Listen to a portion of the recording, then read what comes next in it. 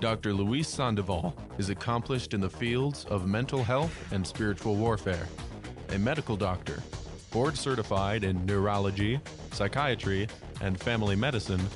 He is also a psychiatrist for the Roman Catholic Diocese of Orange Ministry of Healing and Deliverance. Now, Dr. Luis Sandoval. Welcome to the show, Virgin Most Powerful Radio family. Welcome back to the clinic. Thank you for joining us today. As always, let's go ahead and start with a prayer. In the name of the Father, and of the Son, and of the Holy Spirit, amen.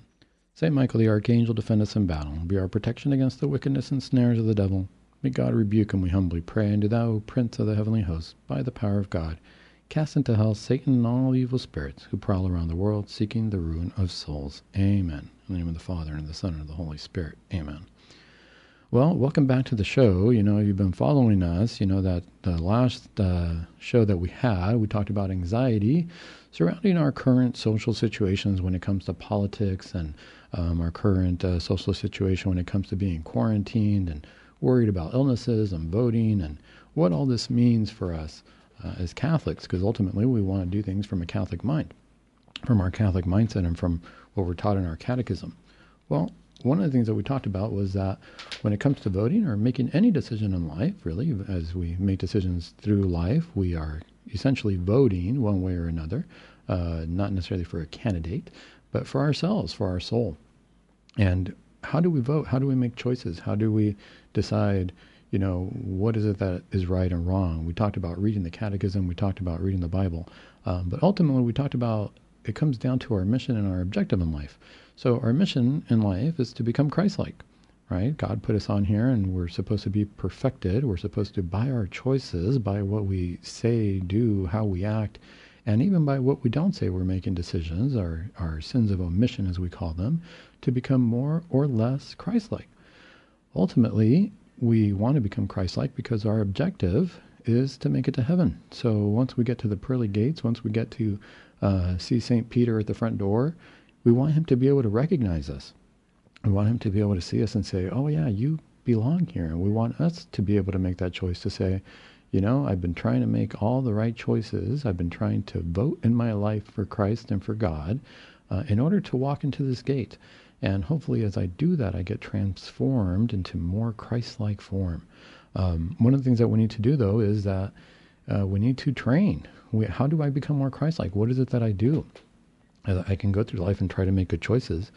One of the things that we have to remember, though, is if we are the church militant and we're a militant operation, we have to ask ourselves, why are we militant? What does that mean? If we're militant, that tells me that, you know, there's some kind of a conflict going on, right? We don't talk about militaries without talking about a war, a conflict, a fight, something that we must be prepared for. And we know from our own experience that in our militaries and in our world, whenever there's a military power, we have them ready. Even if we're not in a state of war, we have to be prepared for war or for a battle or for a fight. And this is where it gets a little bit exciting because all of a sudden, hang on a second, part of our mission is to become Christ-like, but there's going to be some kind of a force, another military opposing that. What's so scary about that? Well, we've got to remember is that there is a whole lot of power in becoming Christ-like. We might not see it because sometimes we only think about the power that we have and we think about how powerful am I? I have to get stronger. I have to do this. We're so focused on the I that we think that we're the only ones who can affect or who can make change. And what we've got to remember is that the power of Christ comes from myself forgetting about I and focusing on Christ, about lowering myself, about emptying myself, so that I'm not worried about what powers I have, but that I've emptied myself enough that I've allowed Christ to work through me. And now all of a sudden, the actions I do are not me, but they're Christ. It's like St. Paul tells us, it's no longer me, it's Christ who's working through me. Any miracles that happen in the world, anything that we see extraordinary, we can't forget that it is Christ working through us. I remember I was watching a football game one time, and this team won in the last second. You know, they were down, and all of a sudden they had this walk-off touchdown. And it was just a moment where everybody thought, oh boy, they lost. This is it. They've lost. There's no way to do it. There's only a few seconds left on the clock.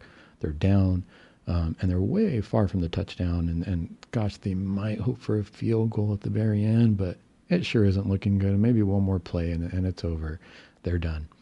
And lo and behold, that last play looked like a miracle. It looked like it wasn't even possible. It was a long pass.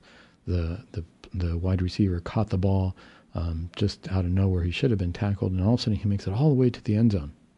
And in the end zone, the stadium goes wild. It's just loud. Everybody's cheering. It's the most exciting game. People are crying because they're so excited.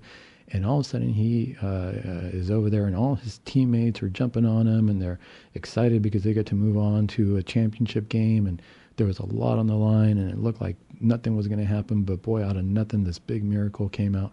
And the whole sideline is up in a roar, and everybody's just in disbelief. Some of the other players, they interview them later, and they say, "I didn't even know what was happening. I couldn't move. This is so exciting. This is amazing." And we forget that this is where God is working in us. We look at the situation, and they interviewed the player, and he said, all glory to God. He said, the only thing, God allowed this to happen. God put the ball in my hands, and he allowed this to happen. It was very humbling in the way he described it. And it was a good reminder where he said, if this is glory to God, if this is what happened, this is amazing. He said, I had nothing to do with it. He said, I just put myself in the position. I ran the play I was supposed to. I caught the ball the way I was supposed to. But it was really, what he was saying was God working through me. I emptied myself of myself. I knew what my talents were. I knew what I had to do. But I emptied myself of myself. And I said, God, if this is in your purview, it'll happen. And boy, what a play that was. What a miracle that was.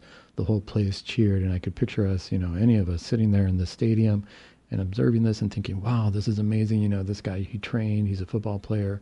He went to camp. He trained for this. And, a lot of times we use even military terminology in football games, right? So we say there was a long bomb and, what a battle it was and things of that nature.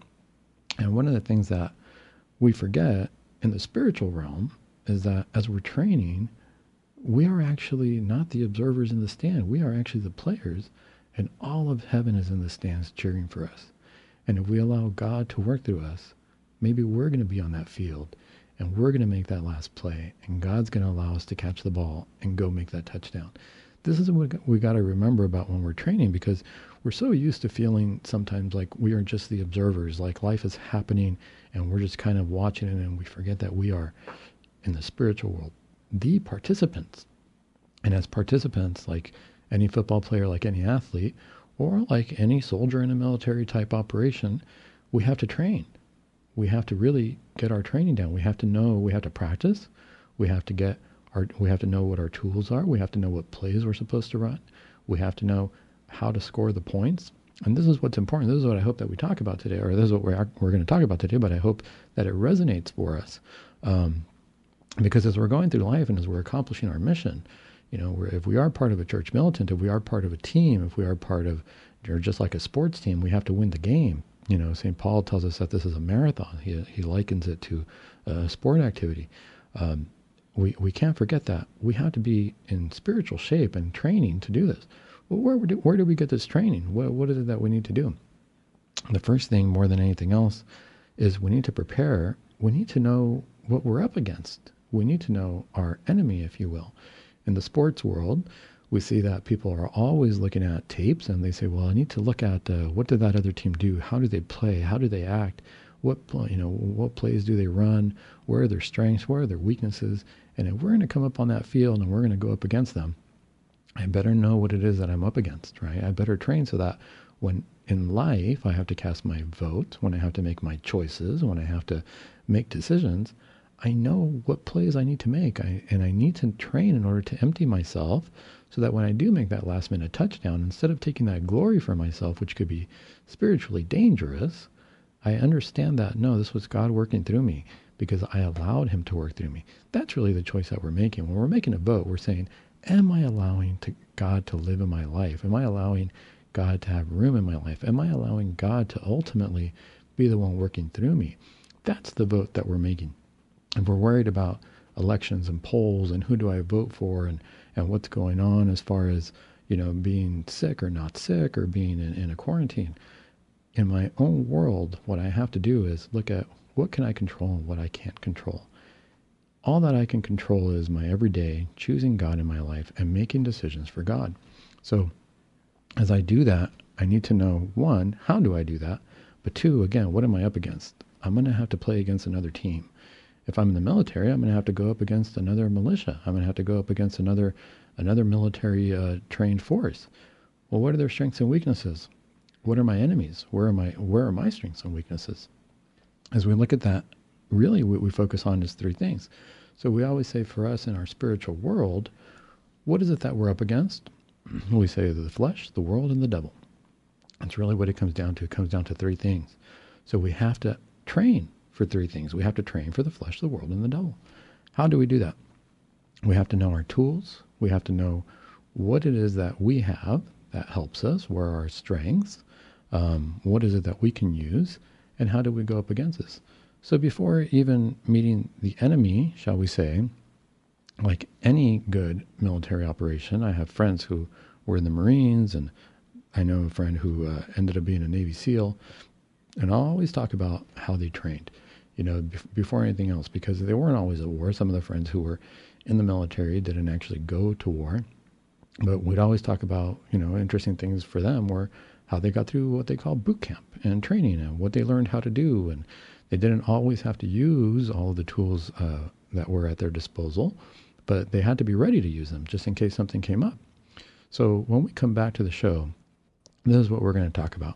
We're going to talk about who our enemies are, understanding the enemy, and two, what our tools are, and how do we use them? How do we apply that to our everyday lives so that we can be victorious in our battles?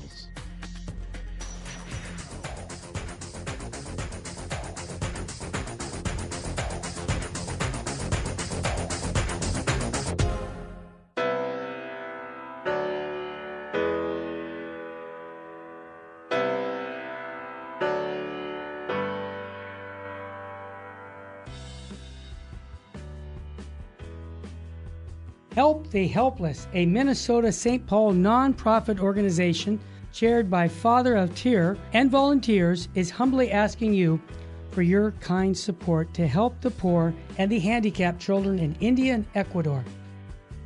Through financial support from the Help of the Helpless benefactors, the children are provided with clothing, food, education, shelter, and the teachings of the Catholic Church.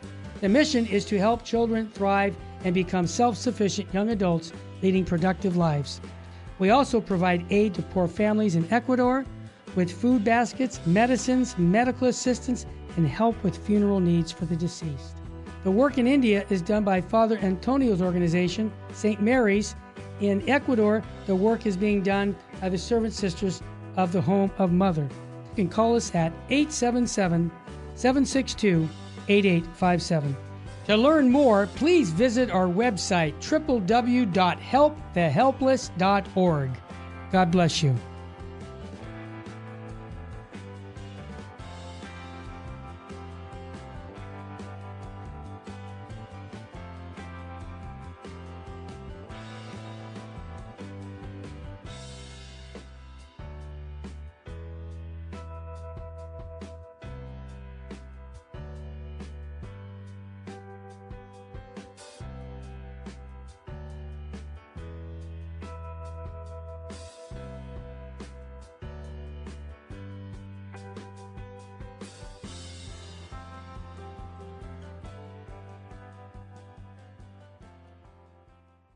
This is Terry Barber. I want to thank you for your support here at Virgin Most Powerful Radio. Here's an easy way to do it. If you're going to sell or buy a house, call Real Estate for Life, 877-543-3871, because they're going to get you a Christ-centered agent to purchase your home or to sell your home. And at the close of escrow, a portion of his commission goes right back to Virgin Most Powerful Radio. Call 877-543-3871. Thank you so much for your support.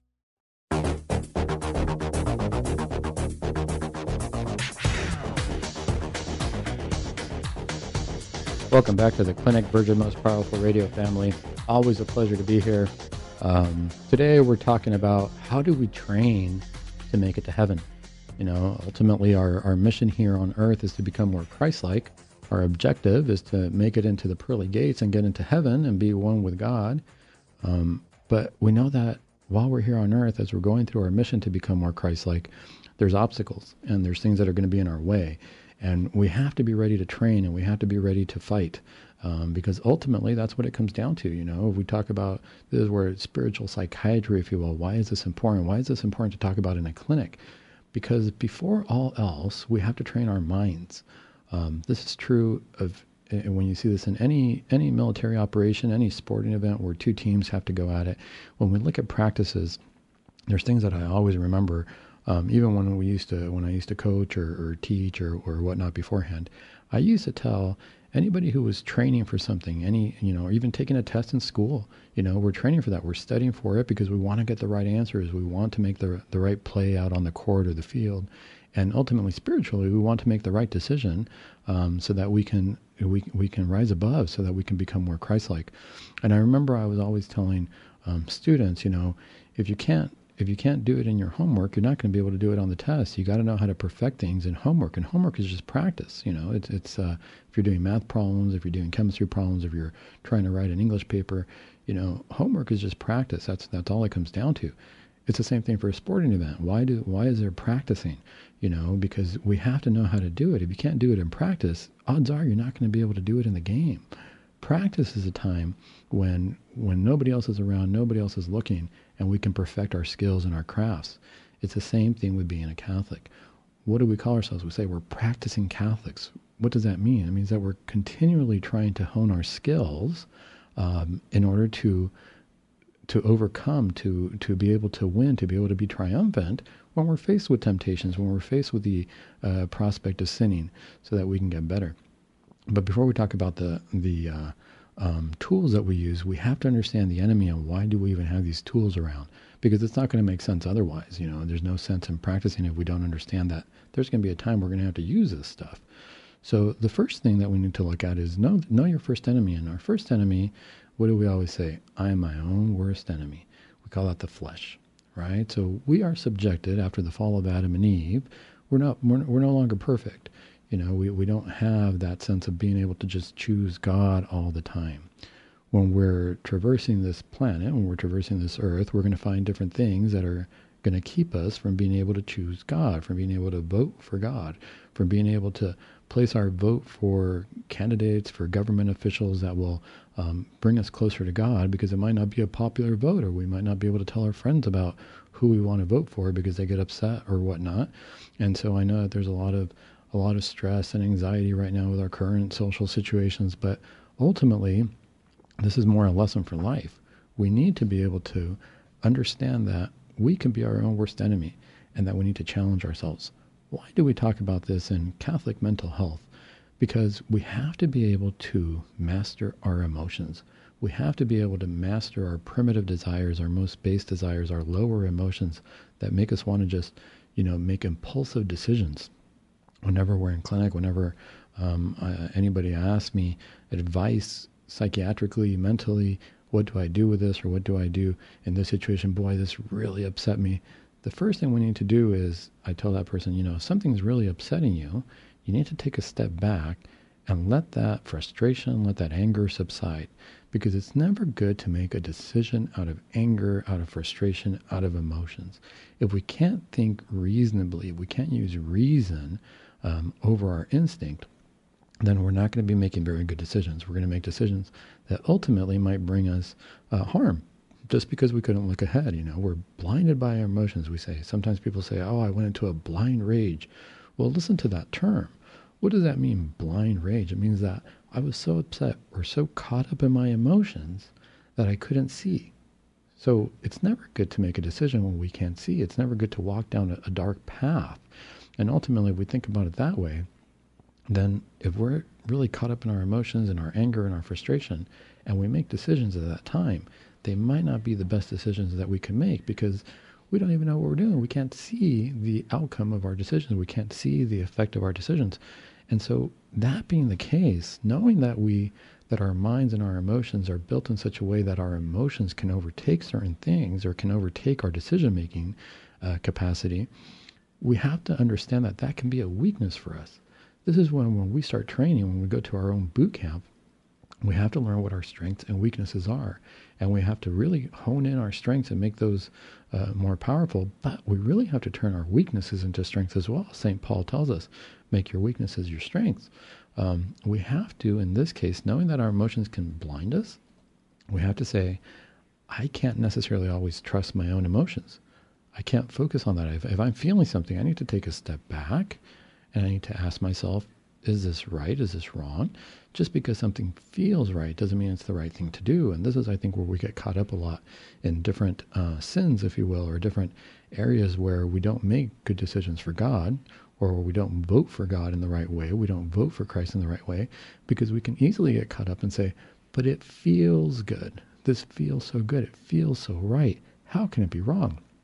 At the same time, we have to remember, just because something feels good doesn't mean that it's the right thing. Or this really angers me, so I'm angry, so therefore it means that they are wrong and I am right, and because, this is justified anger. Well, hang on a second, take a step back. What is your goal?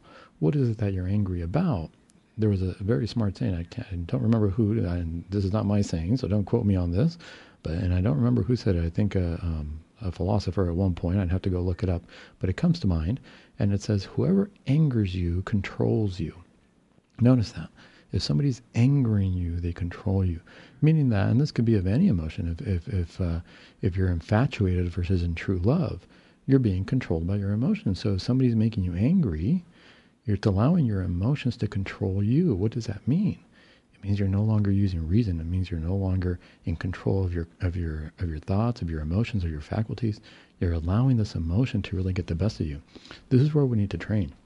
This is where we need to train. If I'm going to be more Christ-like, then I can't give into my emotions. Why? Because sometimes people will say, oh, it's okay. I give myself in areas maybe of lust or of sin or things like that. Oh, I give myself some comforts every now and then because it feels good. Well, there's a problem there, because if something is sinful, regardless of how it feels, it's never going to bring us closer to God. It's going to do quite the opposite. And sometimes people will even barter, will barter and say, well, I've done enough good that this one little thing's okay. We don't have that option. We can try to convince ourselves of that, but we don't have that option. This is where, in the spiritual mindset, if we're going to train to get to heaven, regardless of what's going on socially, politically at the time, we have choices to make every day. We can't just focus on the individual, this is what's happening right now, I have to make this political vote. I have to say, in my everyday life, am I making choices where I'm compromising? For Christ, there is no compromise. There's no way that he's going to compromise. It'd be like, if we are the team on the field, or if we are the military, and the crowd of heaven is packed in the bleachers, and they see us playing. Are they going to want us to compromise on a play? Are they going to want us to say, well, you know what, I'm just going to mess up this play a little bit, but that's okay because I played really well the whole rest of the game. So this one play, yeah, you'll give it to me. I'm just going to take it easy on this play. No, they want every play. A spectator says, you know what? I paid to watch you play this game. I expect that you to give me 100% on every play. That's the way heaven's looking at us. They're saying, no, every play has to be 100%. This is the way Jesus is looking at us. Every play has to be 100%. Every time you're making a decision, you can't compromise. You can't say, well, in this case, it feels good, so this one, it's okay if I go a little bit away from God. That's not the way it works. We have to be able to be mentally strong to overcome that. What does the military do for this? How do they train their trainees? They say, sometimes, gosh, my friend tells me we're so beaten down because they make us wake up at different hours. They make us go to sleep at different hours. Sometimes we don't sleep. We sleep 2 hours, or we get woken up with cold water, or we have to go long runs, long days. Why is this training so rigorous? Why is it so hard? Because when you're faced with the decisions, when you're faced in that moment of war, you might be under these dire strait type situations. You might be facing these situations where something sinful looks good, and you're going to have to endure it, because it doesn't feel good to endure it. It might not feel good to go against it. It might feel like being only sleeping for 2 hours and not being able to get the comfort of my bed. It might feel like fasting is impossible. How can I possibly fast? That food looks so good. But really, at the end of the day, what's the body capable of? If you look at the military training, they say, I didn't think I was going to be able to get past that. I didn't think I was going to be able to run that far or carry so much. And maybe I did fall from exhaustion, but I kept going. Because in the moment of war, there is no comfort. In the moment of sin, if we choose what's right, it's not going to feel comfortable. If we choose to fight for what's right, it's not always going to feel good.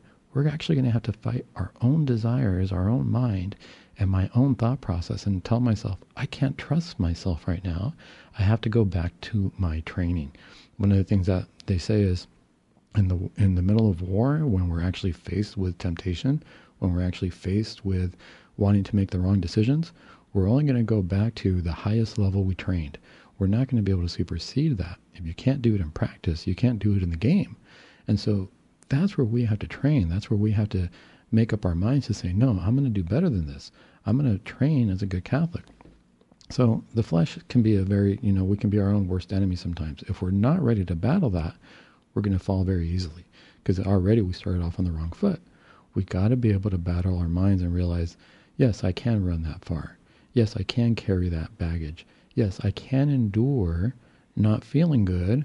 I can not eat a hamburger for a day, and usually the next day it's not even that tempting, ironically, right? This is what the mind is doing to us. This is where we have to be able to say, I'm not going to trust my emotions. I'm not going to go based on just what I feel. I'm going to go based on what I know. I'm going to use my reason, because this is what I'm feeling right now. But what does logic tell me? What does reason tell me? That's one of the things that we have to train for. We can't give ourselves any comforts that are sinful. So that's ourselves being our own worst enemy. The next enemy we have to train for is the world. What do we know about the world?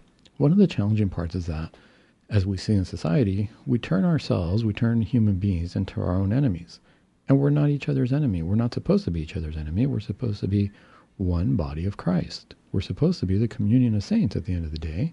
And so how can it be possibly logical that we're going to be each other's enemy when we're supposed to be united in Christ? It doesn't make sense. But yet, that's what we see. That's what we feel. That's the way we think. Now, that doesn't mean that we always like each other, but it does mean that we can respect each other. Is that possible? Is it possible to not like somebody, but to respect the person? It's 100% possible. One of my friends who trained and who actually did see some Battlefront episodes and did a few tours, told me about this situation where he said, I didn't always like the guys in my platoon, but I knew in the moment of battle that I could trust them because we respected each other. Because in that moment, we had each other's backs. He said, just because I didn't like them or I didn't understand everything about them, we had a common mission, and we were going to be there to help each other get through that mission. We're going to talk more about that concept when we come back.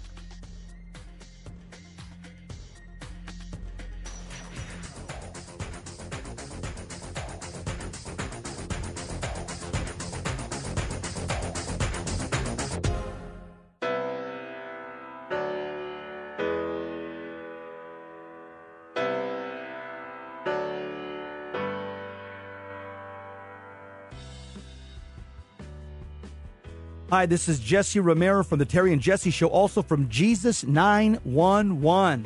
Let's face it, we all need to use the internet, but we need screen accountability. Why?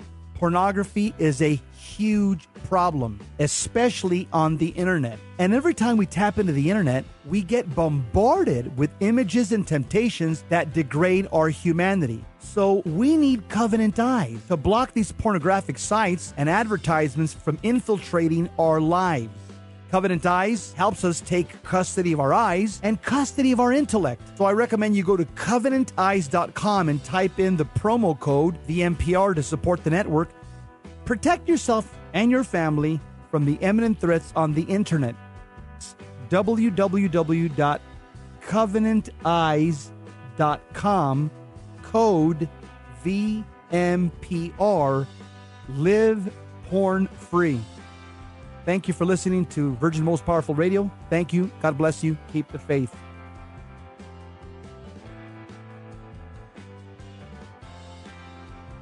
If you shop on Amazon.com, there's an easy way to support Virgin Most Powerful Radio. Just visit smile.amazon.com and type in Catholic Resource Center under the desired charity. Now, when you log into your Amazon account and purchase products, a portion of it will automatically go to support Virgin Most Powerful Radio at no cost to you. Thanks in advance for supporting CRC and VMPR, and may God richly bless you and your family.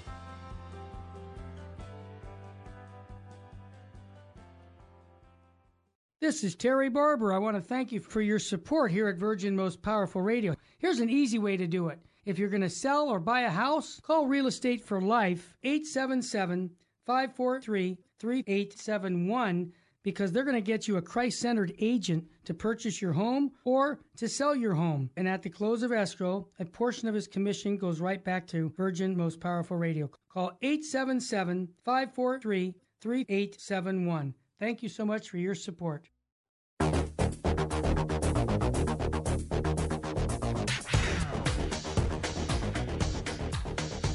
Welcome back to the clinic, Virgin Most Powerful Radio family. Always a pleasure to be here. Always a pleasure to be talking about mental health, physical health, and more importantly than anything else, spiritual health. Thank you for always participating. Again, I always say, if you find it in your heart to donate, please give us a donation. You know, if you find that you find this edifying. Also, please always let us know if there's any topics you want to hear about, anything you want to discuss in our hour here in the clinic. So that we can help each other heal, so that we can understand a little bit more about our spiritual health and about what's going on out there. You know, different programs are going to resonate differently with different people. If you feel that something resonated with you, please let us know, because we always want to make sure that we are, you know, helping each other out as Catholics. Today, we're talking about training to get to heaven, and really training to make the choices. Training to vote for God is really what it comes down to. You know, we're talking about being in a political year and an election year, but this is true no matter what year we're in. This is true every day of our lives. We have our mission here on earth, and one of the things about training is that if our mission is to become more Christ-like, we have to train to realize that our mission is greater than ourselves, and that we need to be able to put ourselves aside, to put my own desires aside, to put my own prejudices aside, to put my own individual selfishness aside, and to really open that way for God to work in my life so that he can work in everybody else's life. We're talking about knowing, as we train, we have to know our enemies, and we have to know our tools, and we have to know our weapons. And right now we've been talking about who our enemies are in this battle as we get closer to heaven. We're talking about ourselves, about the flesh, the world, and the devil. And we talked about how we really have to overcome our own thought process and our own emotions so that we don't become our own worst enemy. But the next part that we have to come across and battle against is the world. We have to also understand that as I'm trying to overcome my own insecurities, my own weaknesses, my own impulses emotionally that might lead me to make bad choices, I have to look at the world and I have to recognize that we are not each other's enemy. We are meant to be one with God. And I was talking a little bit about a friend of mine who was in the military, and he told me that as they were, he was in the Marines, and as they were out there doing some missions, he didn't always like every guy in his platoon. He didn't always find them fun to be around, and he said that there was one guy in particular he found annoying at times. But he said that when it came time to fight, when it came time for a time of battle, boy, he said he respected every one of his teammates, and he respected and he understood them wholeheartedly at that time to be able to defend him. He said, they all have my back. He said, I might not like them, but we respect each other because we understand that we have a mission at hand, and it has nothing to do with how I feel. The mission is that the enemy is happening. There is going to be a war. There is going to be a battle. And if we can't put our feelings aside about how we feel about each other and get it together enough to support each other in this mission, then we're fried. We're done. Then what's the point? Because we're not going to win that way. He said one of the things about finding each other annoying is not so much that it's okay to find each other annoying, but that we understand each other's weaknesses. And he said, while we joke around, he said, this is true. I mean, if we know that somebody's afraid about something, let's say we know somebody's afraid of snakes, well, the first thing we're going to do is we're going to put a snake in their bed because we think it's funny. You know, why not? We're a bunch of guys, we're hanging out, and we're just going to have fun. This is what we do. We're going to tease each other. We're going to haze each other. He said, and this is what happens when we're down, when it's downtime, when we're not in the middle of the battle. But what you got to understand is that we've trained, and we understand that in the middle of the battle, if we're in a mission, and all of a sudden I see a snake, that's the last time I'm going to want to show it to even the most annoying of my fellow soldiers. I'm not going to want him to see that because in the middle of battle, I don't want him to be exposed to his weaknesses. In fact, I'm going to avoid anything that's going to trigger a weakness, and I'm going to try to work on all his strengths.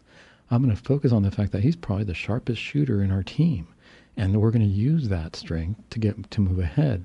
And at that time, I'm going to use my strengths. I'm going to use the fact that maybe I'm really good at radio communications or something, and I'm going to be able to tell our platoon back home, tell our home base where we're at, and get us to where we need to for safety. We're going to use each other's strengths, and boy, that's sure not the time to beat each other down, because we have a common mission. We have somewhere we need to get to, And the world is not so much that we find each other an enemy. There's going to be different things that we do in the world. There's going to be different things that we're going to be exposed to, because as individuals, it's much easier to see Christ in ourselves. But as a society, it's very easy to be tempted by certain things in this world that the world is going to value. And by the world, I mean while we're here on the planet, there's things that we look at, and if we don't know how to empty ourselves, if we haven't trained ourselves to not see them as valuable, we can really get taken up by them. A lot of times people will get taken up by wanting to be famous. This idea of wanting to be worshipped by everybody else. They might not say the word worshipped, but boy, how many followers do I have on my Facebook? How many people liked that picture that I put up? How many people, told me that I look great today? If that's what I'm counting on, then I'm going to fall short, because the day that doesn't happen, boy, I'm going to be depressed. I'm going to think people are terrible, because that's how I'm judging other people as well. Or how much money do I have? Am I making more money? Do I have a mansion? Can I get 2 mansions? Well, do I really need to make that much money? Or in the process of making that much money, did I forget to feed the poor? Did I forget that there's other people out there who might not be as rich or as lucky? And did I all of a sudden just focus on myself? Because all of a sudden when that money's gone, does anything else matter? Am I important? Are other people important? Or is my only focus money? This is the world. This is what the world teaches us. Or, how do we value each other? Why am I getting conflicting messages? I'm supposed to respect other people, and I'm not supposed to see other people as, say, sex objects or something like that. But at the same time, there's all these lingerie ads of men and women scantily clad as I'm driving down the freeway. How do I reconcile that? How do I put that in my mind? How do I make that straight in my mind?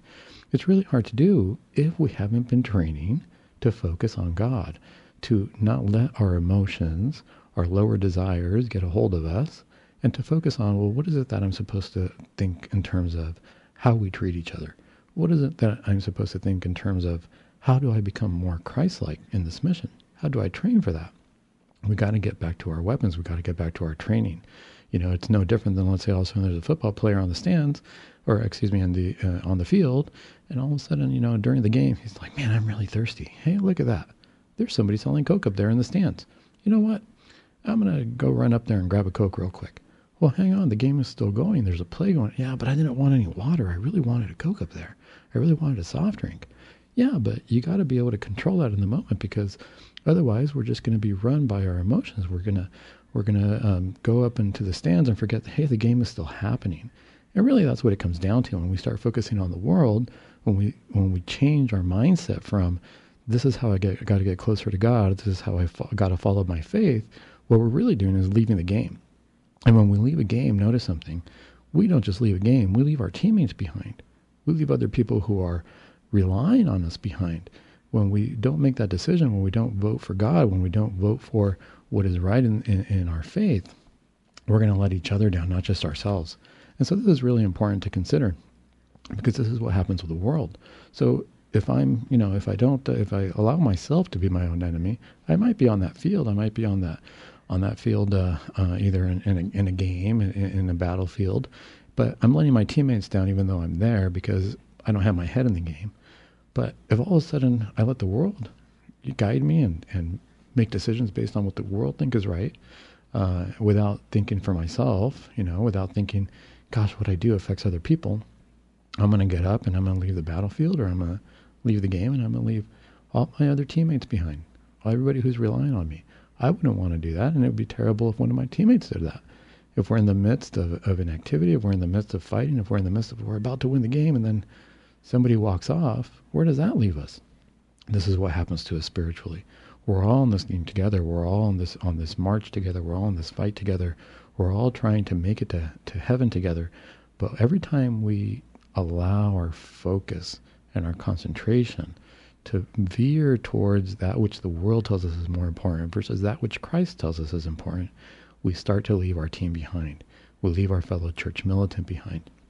And so this is important to consider. Now, we say our enemies are the flesh, the world, and the devil. So when it comes to the devil, I don't like to focus too much on it, but it's very, very important to consider. The reason I don't like to focus, and people say, Dr. Sample, why is it that you don't focus on it? Aren't you on a deliverance team? Don't you sometimes evaluate people for spiritual maladies and be able to decide, gosh, are they afflicted by demonic spirits or things of that nature? Sure we do. But one of the things to consider is that one of the pitfalls that we can fall into is putting way too much focus on that, because the devil's not our primary weakness. Sin is. So we have to remember, we have to keep things in priority here. The devil takes advantage of us when we open the door by sinning. So there's a big difference here. Yes, is the devil powerful? Absolutely. Nobody's going to say that he's not an angelic creature. Nobody's going to say demons didn't have an angelic nature and that they don't retain a lot of the properties that come with that, denatured as they are now, because now they've used it opposite of the way God wanted it.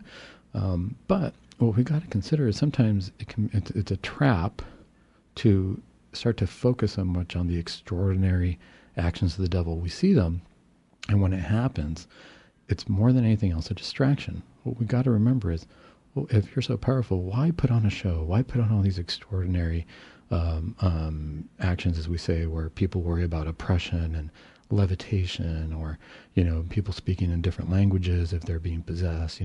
This is very, very fancy, if you will. It's most of the time, if things are moving around the room or whatnot, it's parlor tricks.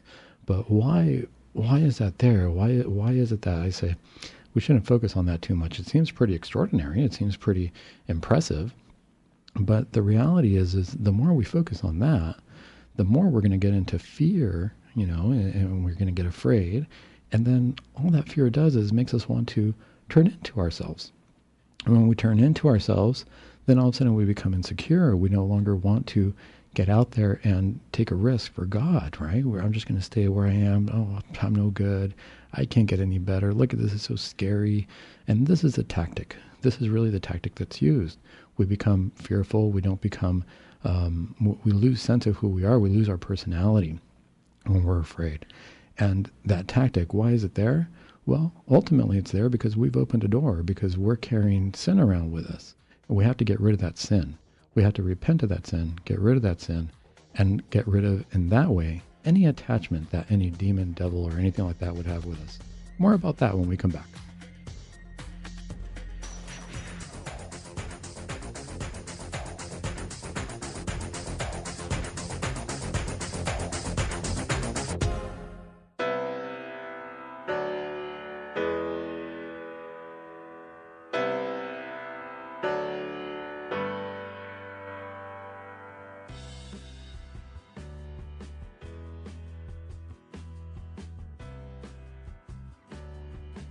Hands-on Apologetics, you have entered into Virgin Most Powerful's Apologetics Dojo, where we go wall to wall with defending, explaining, sharing the faith. Master Apologist Carlo Broussard. Carlo, welcome to Hands-on Apologetics.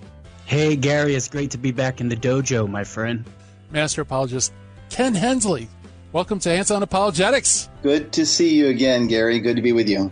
Michael Barber, welcome. You have entered into the Virgin Most Powerful's Apologetics Dojo. Gary, thanks for having me on. We are chatting with Master Apologist Carl Keating. Gary, it's great to be back with you. Coming into the dojo is our good friend Steve Ray. Thank you, Gary. Good to be here. Tim Staples, welcome to Hands-on Apologetics.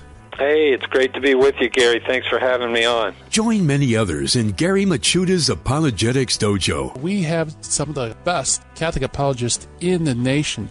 Streaming live weekdays from 10 to 11 a.m. Pacific. Hands-on Apologetics on Virgin Most Powerful Radio.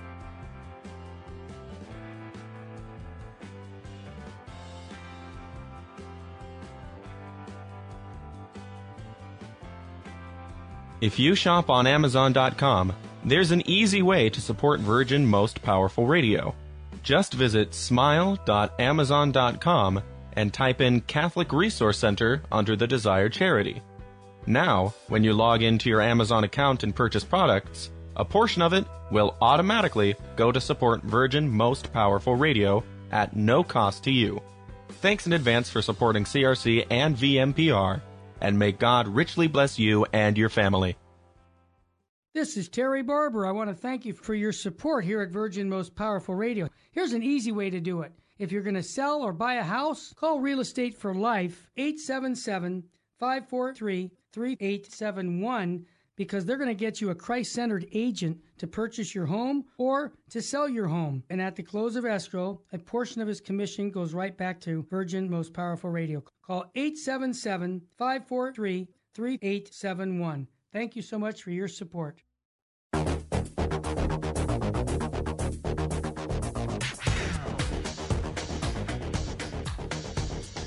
Welcome back to the Clinic, Virgin Most Powerful Radio family. Always a pleasure to be here. Today we're talking about training to get to heaven.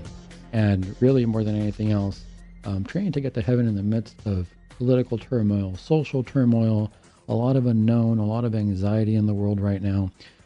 The training never stops. It doesn't matter. You know, the turmoil going on around us, it's kind of like saying, well, we're going to play a football game, but it's raining. We're going to play whether it's raining or not. We might have to change our tactics because it's raining, but the game's going to go on. It might be snowing and the game goes on. I might have to put on an extra sweater, but the game goes on.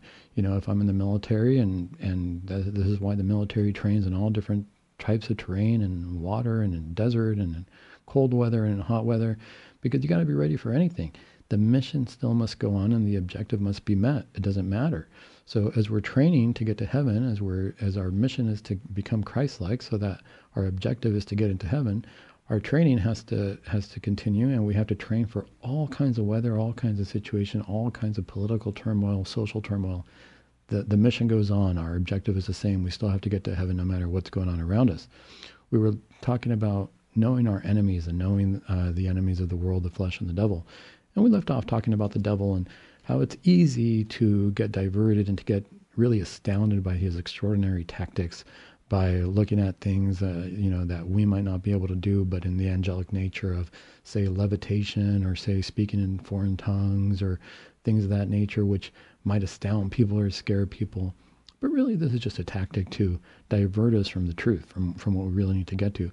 Remember, the demons and the devil are going to do everything opposite. So where we want to fear God but not be afraid of God, the devil wants you to be afraid, or he wants you to be afraid of him, so that you divert your focus and not even realize how powerful we really are through Christ.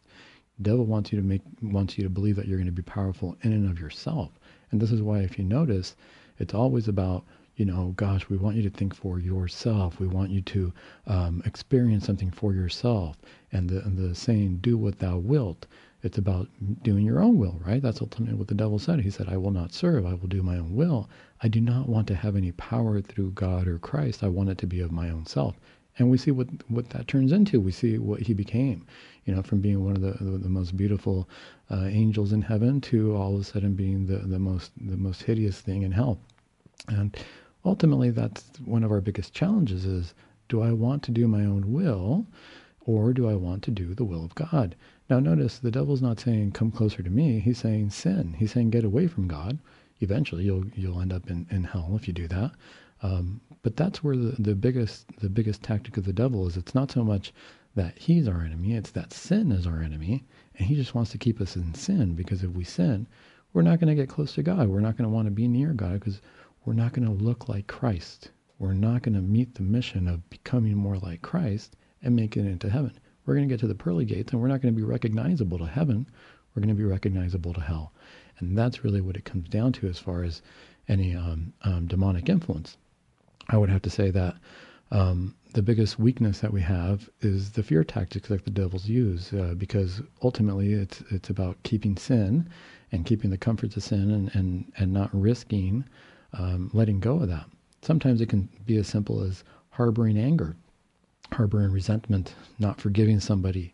We're carrying the sin around, and we think that we're righteous and that we shouldn't forgive that person because they don't deserve it.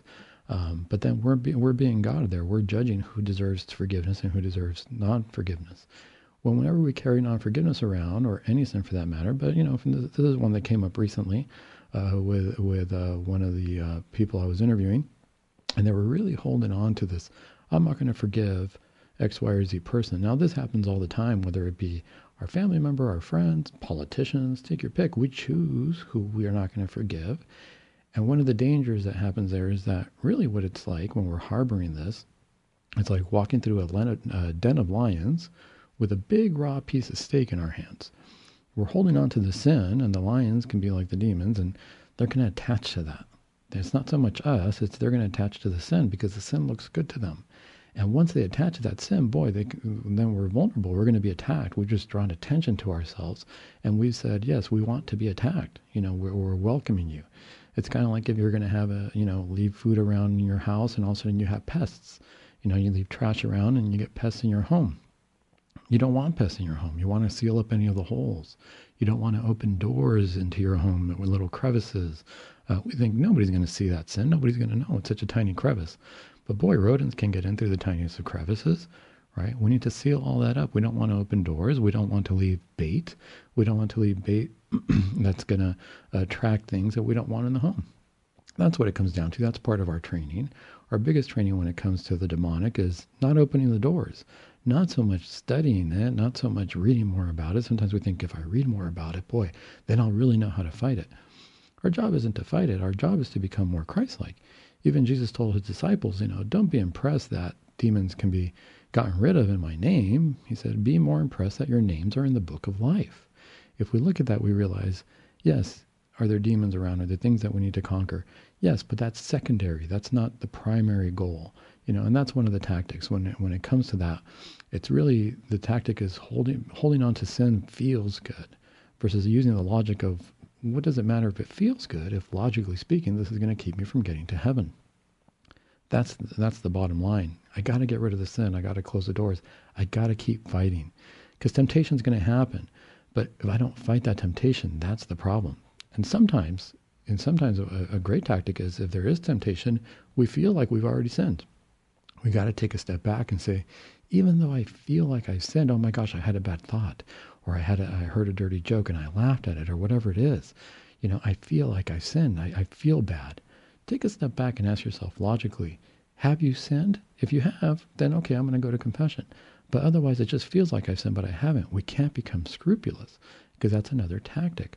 So really the bottom line when it comes to the devil is I say, don't focus so much on the devil as much as getting closer to Christ. Understand that this is an enemy. Understand that they have tactics. But my strongest tactic is how do I get my name in the book of life? If I can focus on that, that's going to be key. And if we look at that, then what are my tools? How do I get my name in the book of life? Well, first, let's open a Bible. Let's just look at what we consider the words of life. Jesus is life. His words are life. Let's start reading some of the Gospels. Let's quietly meditate on this. This is a training that we really need to do because ultimately it's kind of like the off season. If I'm not being tempted at the time, if I'm not in a battle where I'm struggling with sin or where I'm struggling with, not letting go of something or not forgiving somebody or, any of these things where if I'm not struggling with that, guess what? We're in the off season. And what do we do in the off season? We train. It's like a soldier who's not necessarily at war, but is training every day just in case or for the moment that war comes. Or athletes who are in the off season who are not in the particular sporting season, but they still have to train. They still have to maintain a diet. They still have to exercise. They still have to practice because they know that the sport is coming. The battle is coming. This is why we're practicing Catholics, because we have to continue our practice. We have to know what our tools are. We have to hone them. We have to hone our and sharpen our tools so that when the battle does come, we're at the ready. It's not a surprise and it's not that hard. Is it going to not feel good? Possibly. It doesn't feel good to get hit in the middle of a game. It doesn't feel good to get fouled. It doesn't feel good to have to, physically exert yourself. It probably doesn't feel good to be in war. And I say that facetiously, of course. But in those moments, it's not going to feel good. But we've trained for it. We understand that even though something doesn't feel good emotionally, logically speaking, we can get through it. One of the first things is, let's open our Bibles. Let's just read our Bible. That's where the words of life are going to be. If I'm stressed out about life, if I'm stressed out about who I'm going to vote for, what's happening in the election, these are the battle. Now the battle's happening. Did I train for it? Did I open my Bible and meditate quietly? Did I do some Lectio Divina where I read the passage and just kind of try to see what it means, read it again, see what it means for me, let it sit with me throughout the day, pray about it to God, This is very, very effective in bringing peace to the soul. And it just can be one sentence of the Bible. Every word of the Bible is so important. We underestimate how powerful it is to just read one sentence, and we underestimate the fact that God is going to work through that. This is the Word of God. God's going to work as we're reading that. It's going to be food for our souls. This is what's important. This is where the training takes place. If I can do this in the off season, then when I am in the battle, guess what? I'm going to go back and I'm going to open my Bible and I'm going to go back to that sense of peace. I'm going to be able to create that for myself. We can't underestimate the sacraments. We have to get to the sacraments. There's no question about it. The sacraments, we've got to remember, are tools. They're not an end in and of themselves. A lot of times we think, oh, I went to communion or I went to confession. Okay, good, I'm done. I did my goal. No, the sacrament, so you went to communion, you went to confession, so what? What are you going to do with that? Now that you've gone to confession, you've been cleansed of your sins. That's amazing. You're united with God. Are you going to go back and pray more? Are you going to continue to practice more? Now you receive the Eucharist. You're united to Christ in a very real way. How am I going to use that in order to address my fellow man, in order to improve my everyday life and the life of somebody else? These are stepping points. A lot of times we think, oh, if I just get to the sacraments, I'm fine. And guess what? I kind of feel holier than other people because I went to the sacraments and they didn't go to... Well, no, the sacrament, remember, it's a tool. It's not an end into of itself. It's a tool to get us closer to Christ. We have to continue our actions. It's not a one-time thing. This is why the sacraments repeat themselves. The Mass is the sacrifice of Christ every Sunday, every day, actually. Every time it's happening. Why? Because Christ is reminding us that we're not perfect, and it's happening over and over in order to continue to cleanse us of our sins and of our imperfections. Pray the rosary. When was the last time you held a rosary in your hand? If somebody's training, if somebody's a sports player, they have to hold the ball, they have to hold the equipment, they have to know how to use it. It's the same thing with a rosary. If somebody's in the military, they have to know what their weapons are. They have to take them apart. They have to clean them. They have to know if they get jammed.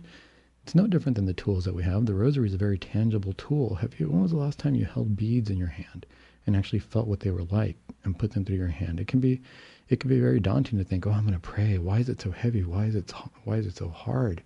Because praying is hard. It sounds simple, but it's hard. If I don't train, if I don't practice on my tools, if I don't know how to do that, when it comes time to the battle, when it comes to the time of the battle, it's going to be foreign to me. I've never held the rosary. Oh, boy, I'm feeling really bad. Now I'm going to put the rosary in my hand. I'm going to do it. It's going to be really hard. But guess what? This is the off season. I'm not in a battle right now.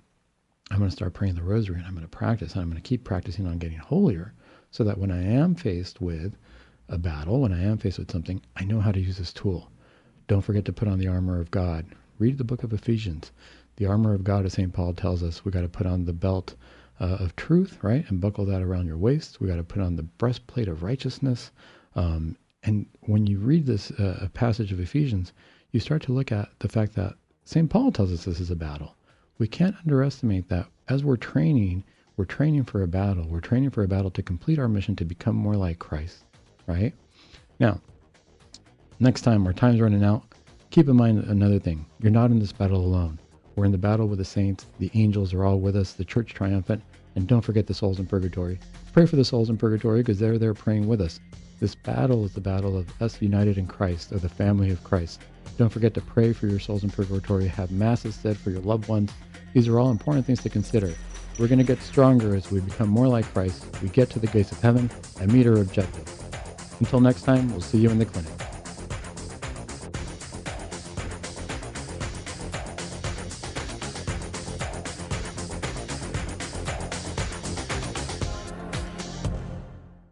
Saint Faustina's Prayer for Priests.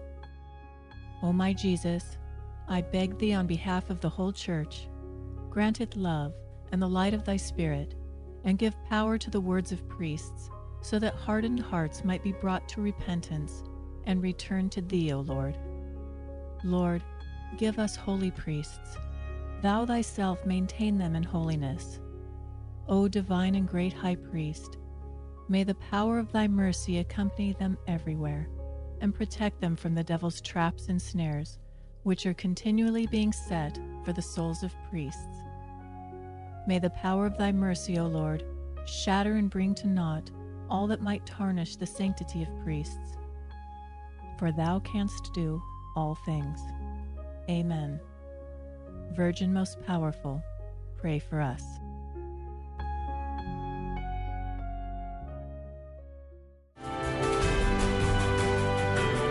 Virgin Most Powerful Radio, sharing the gospel with clarity and charity.